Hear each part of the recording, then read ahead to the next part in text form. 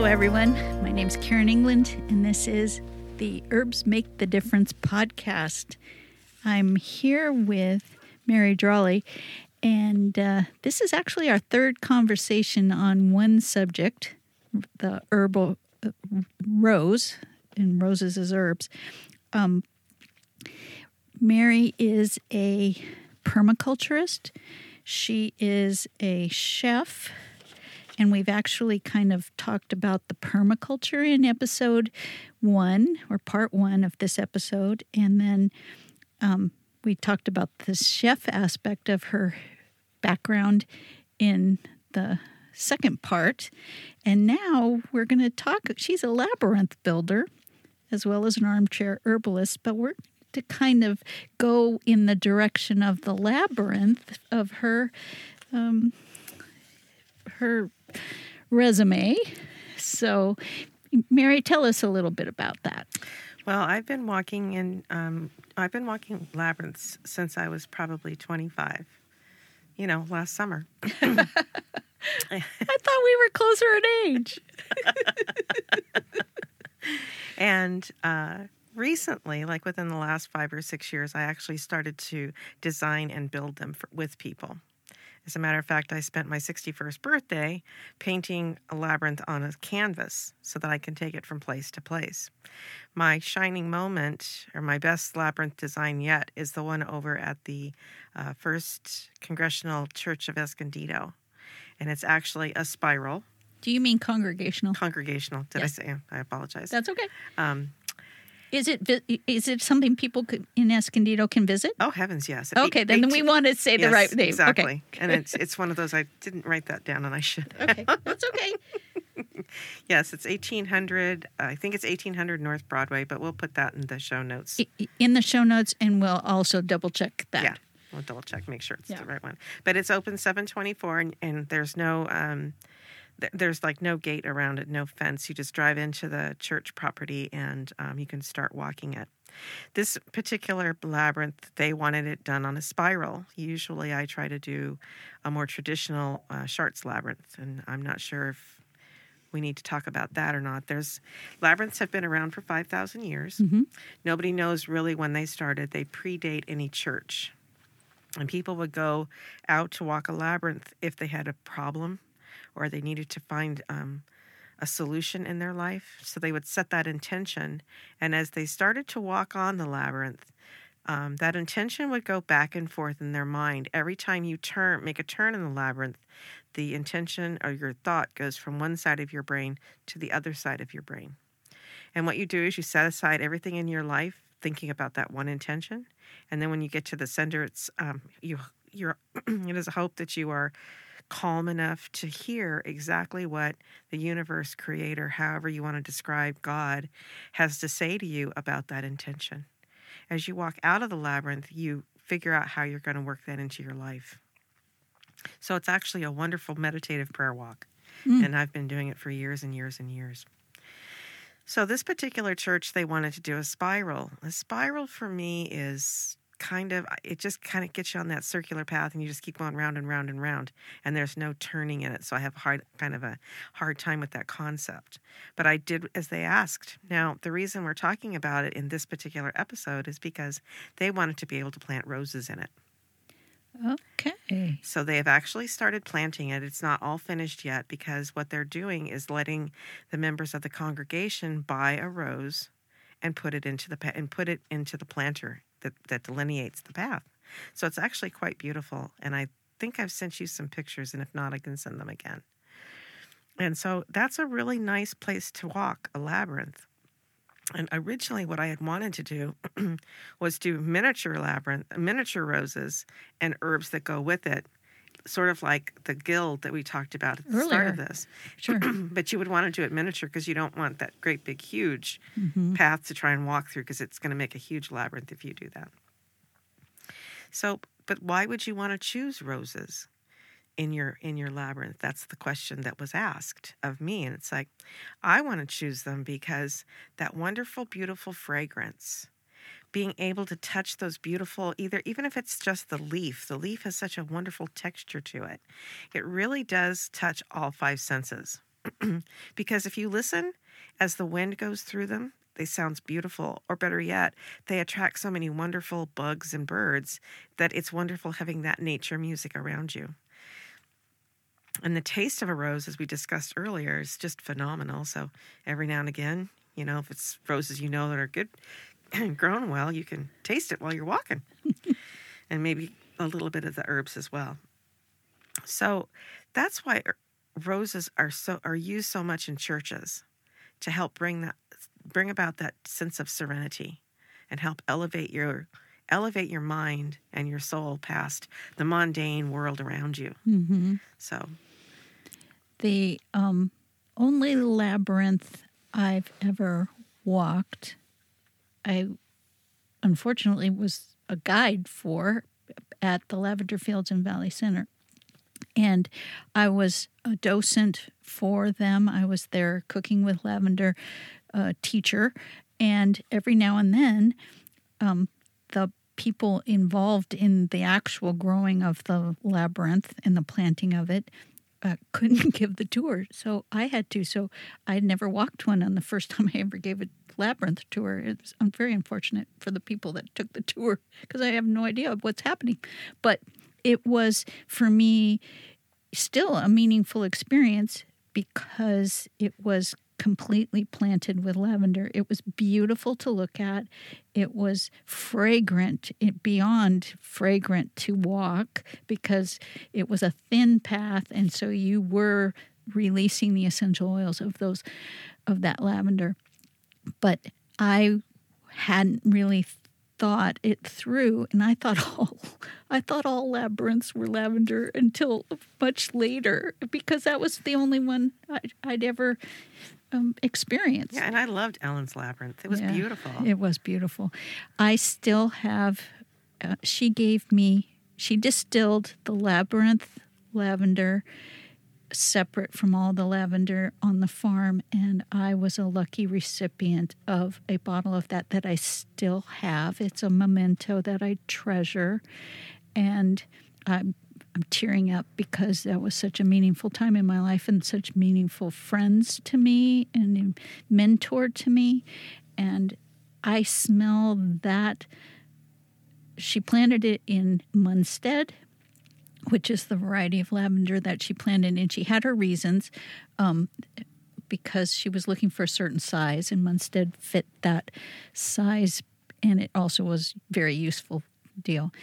But now, if I smell Munstead specific, I'm transported to the labyrinth, to the lavender fields, to Ellen and Paul, and it's an incredible experience for me, and it's a treasured memory. So when I found out that labyrinths don't have to be plants. Mm-hmm. They can be anything. They could be a tile floor inside a building, yep, where the tile is different for the labyrinth part from the non-labyrinth part. It can be painted. Mm-hmm. That was all very news to me. So if other people are like me and they don't know, are there labyrinths all over the world? All around the world, and it's very easy to find them. Because is there like a labyrinth app where you can... There's a website, www.labyrinthlocator.com. Gosh. And all you have to do is put in the zip code or the town and the state type thing, and you can go 10 miles, 25 miles, 100 miles. I've done it for people who say, there isn't one near me. I'm like, oh, one moment, please. And I'll find one. I actually did that for one of my coworkers last week. So you are a builder of labyrinths, mm-hmm, garden and non-garden. Are you in a group that builds, or are you a part of I want to use the guild word from the plant guild, but a guild of labyrinth people? Is there a consortium? There's actually quite a few labyrinth maker forums out there that I belong to, a few of them on Facebook. Okay. I actually have my own labyrinth group of people. Oh. We've been on hiatus because of what's been going on in our society in the last 2 years, and I am on the second Sunday of the month, going to go back to hostessing labyrinth walks around the county. Oh, this is exciting. This will definitely be in the show notes. So, and the county we're talking about is San Diego, for those of you that are not in this area. But that Labyrinth Finder website, you put in your zip code, you can find labyrinths in your area, and you can find her labyrinth page on Facebook, and that'll all be in the show notes. Your rose, back to the roses, are you going to be doing more rose labyrinths now that you've done this? Actually, I will be developing a 5-circuit labyrinth over at Vista Academy for the Performing Arts, and it will be done in what we call urbanite. Will actually be what the path consists of, and then it will be miniature roses and smaller herbs that will be the delineator for the path. Urbanite is when you take concrete from somebody else's job that they broke it up and they were going to throw it away, and you actually use it like a tile. And the great thing about that is you can plant like creeping thyme in between so that it grows beautifully. And it's a living, I prefer living labyrinths more than I do like rock on, but the one we have here I love too.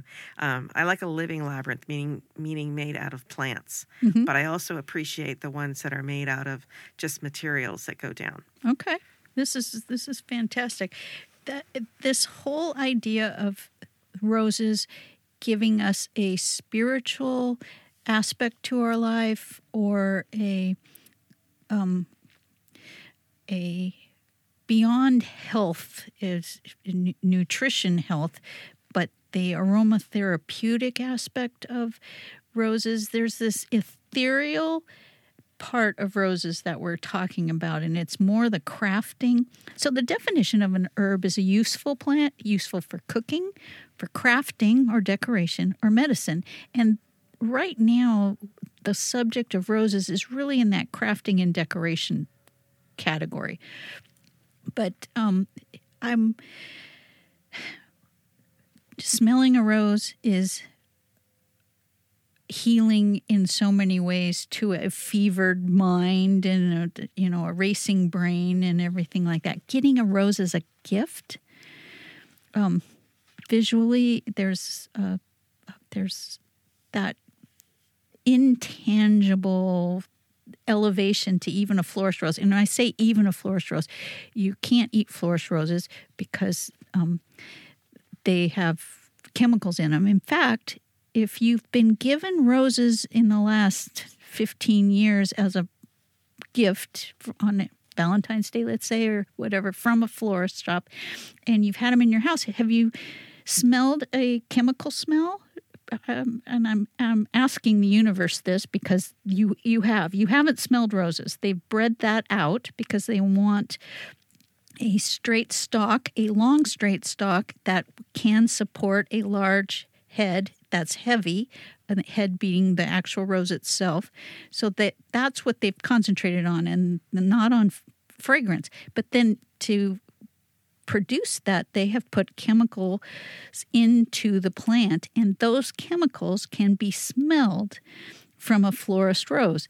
And so I see people who get roses on TV, like Hallmark Channel. If anybody watches the Hallmark Channel, this rose bouquet comes and the person puts their head in it, and you know for a fact that there's no rose smell at all.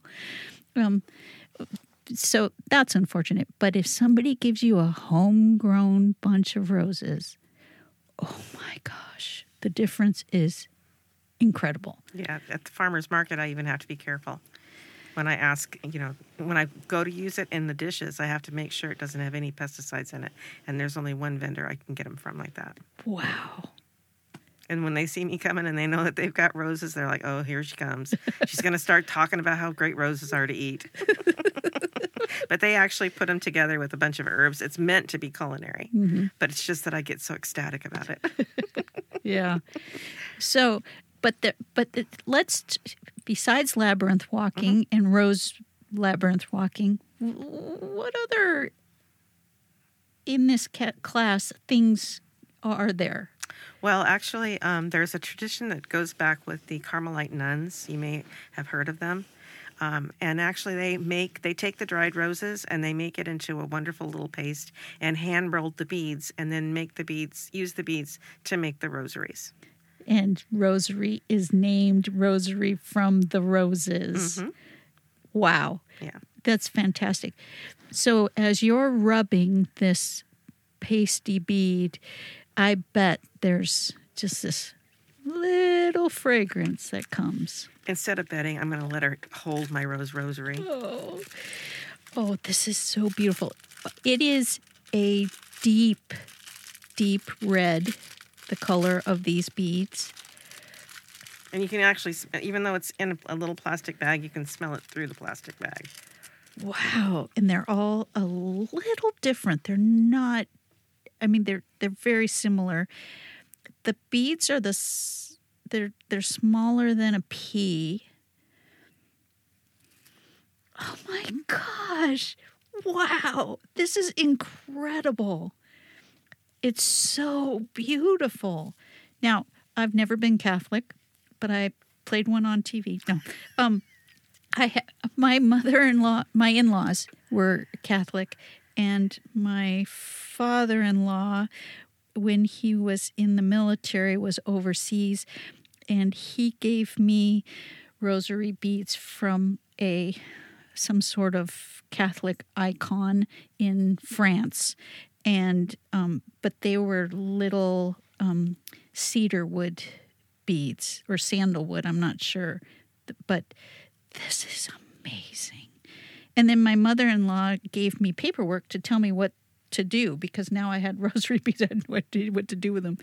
But this is incredible. Everyone look up on the Google, look up Carmelite nuns and rosary, actual rose petal beads. And so you can see and maybe even get some for yourself. Maybe you'll become Catholic. Oh, you don't have to be Catholic to pray the rosary. Well, I know, but who knows? Maybe somebody will just want everything that... Speaking of Catholics, and I already said I'm not Catholic, but there's this thing called Mary's Gardens. Mm-hmm. Mary's Gardens are planted all over the world, mostly at basilicas is where I've visited them. And the difference between a cathedral and a basilica is, I forget. That's where the Pope is going to celebrate Mass when they come to that town.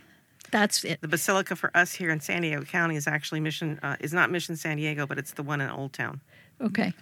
So I have been to several basilicas, one in the U.S. and one overseas, and both of them had Mary's Gardens planted, and they are herbs.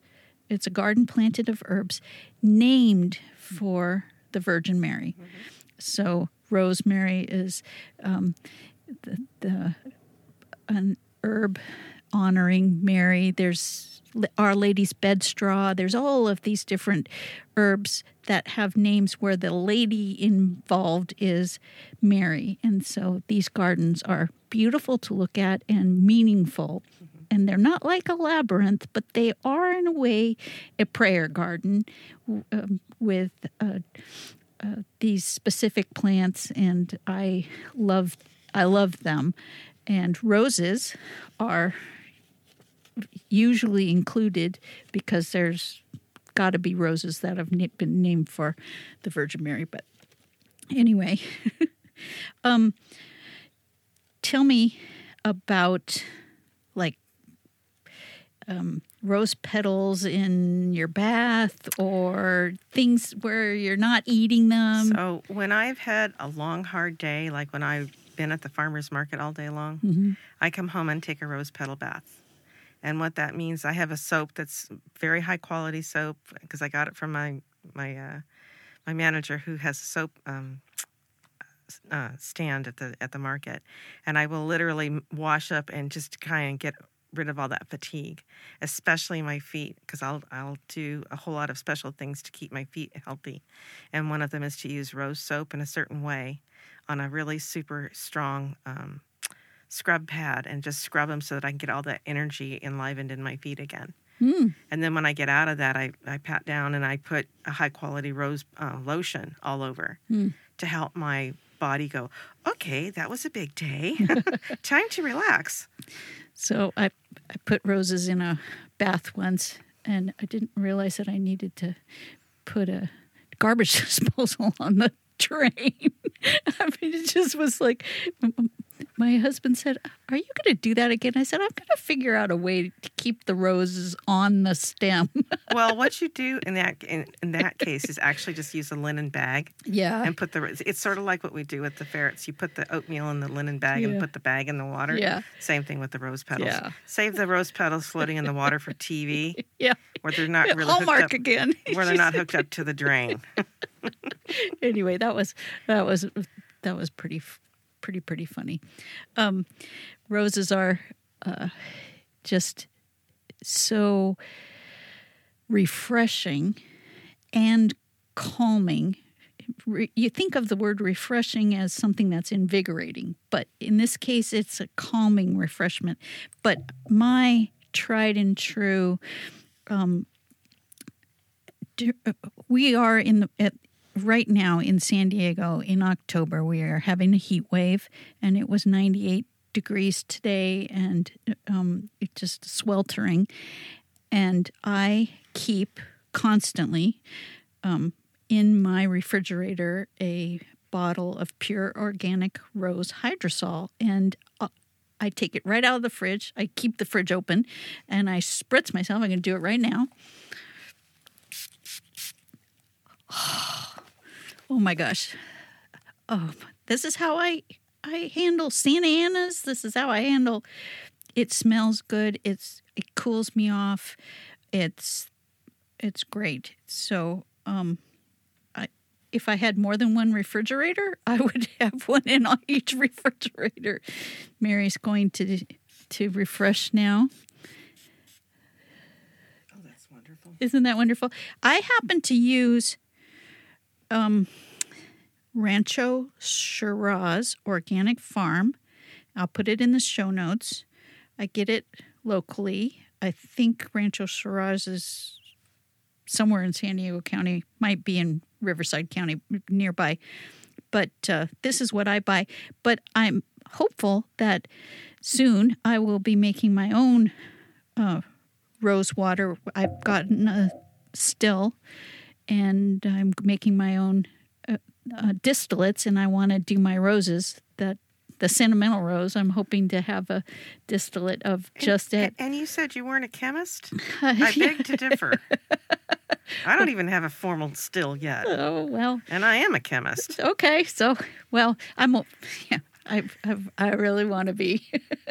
I'm the definition of wannabe. Roses are so good for us. They're good for our environment. They are good for our health. They're good for our soul. They're good for our psyche. They're good for our decoration. You can't see the room because this isn't a video cast of any kind, but there are rose pictures, artwork from artists, and all lining the walls. I'm wearing a vintage Ralph Lauren shirt that I inherited from my mom that has roses all over it. We drank this elixir of a shrub that Mary made for us from vintage teacups decorated in roses. I mean, roses are so much for us beyond just a food or a plant. So to wrap up, and we've only scratched the surface of the rose, but to wrap up, Mary, what would you like to tell the folks that will get them to grow some roses organically? Oh, it's so easy, and you don't really need to have a whole lot. Just a little, even a really super good container. You can grow roses in containers. So even if you have a balcony, you can always get some miniature roses in a container. Mm-hmm. That's a good start. And don't be afraid. Don't be afraid.